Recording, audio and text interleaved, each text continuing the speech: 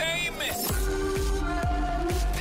This is the tie-up. Gossip. Yes, the tie-up every night are the biggest stories of the day, all tied up. So you don't have to go home and waste your time scrolling through the news feed and that pen folder's in. She gives you the stories herself. Go for it now. I've done the research. Jennifer Aniston is being slammed on Twitter. She pissed off a lot of influencers. I'm going to tell you what she said, but first, turns out Kim Kardashian completely destroyed her Met Gala dress. What do you mean? So remember she was wearing the iconic Marilyn Monroe dress at the Met Gala? So it was like beige, had crystals all over it. Yeah, she lost a lot of weight for it. Yes, and you might have seen there was this video floating around of her like fitting pre-Met Gala where you saw that she actually didn't fit into the dress. So they had to like pin the back of it and then she hid it behind her fur coat. That's why she had that fur coat off her shoulders because the dress was actually not completely done up. It couldn't fit her. And they pulled this dress out of like deep storage, right, from Ripley's Believe It or Not. It was in a museum. It had like never been worn before. It was a huge honour for her to be able to wear it. Right. But turns out, given her, I think, bum is so large because that's the bit that wouldn't do up. Yeah, she's got the BBL. Yeah, well now there's that...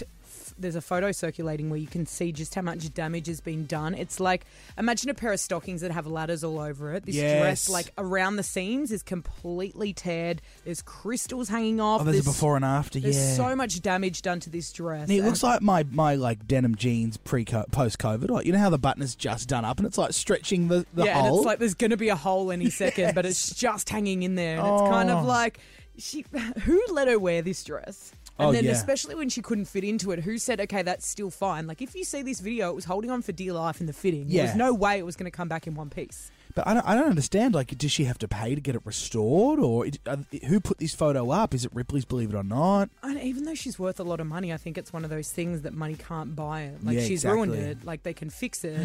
But I don't know if it'll look the same. This isn't good for her reputation as well. Because, you know, she's got the rep. Even when she came out and said, I lost weight for this, people slammed her. So they're going to slam her for this. Yeah, next time she wants to wear a piece like this, maybe they won't allow her to. Yeah. And Jennifer Aniston has been criticised for saying that influencers are ruining the entertainment industry. Oh, go Jen! I love this. She sat down with Variety for an interview where she said that she's pretty much glad she got in the industry before it became what it is today. So first have a listen to what she said and then I'll tell you why she's copying the backlash. All right, here's Jen. People becoming famous for basically doing nothing, but yet having these incredible careers.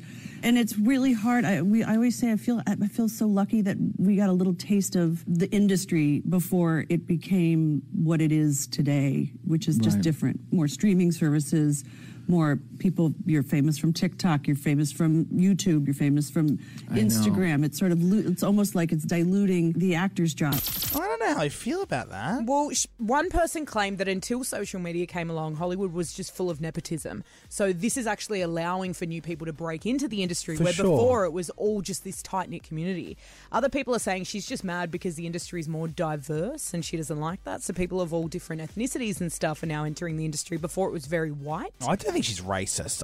I can see where she's coming from, though. Well, she's being branded as privileged. Yeah. So all I can say is I don't know if you saw that Addison Rae movie. Oh, my God.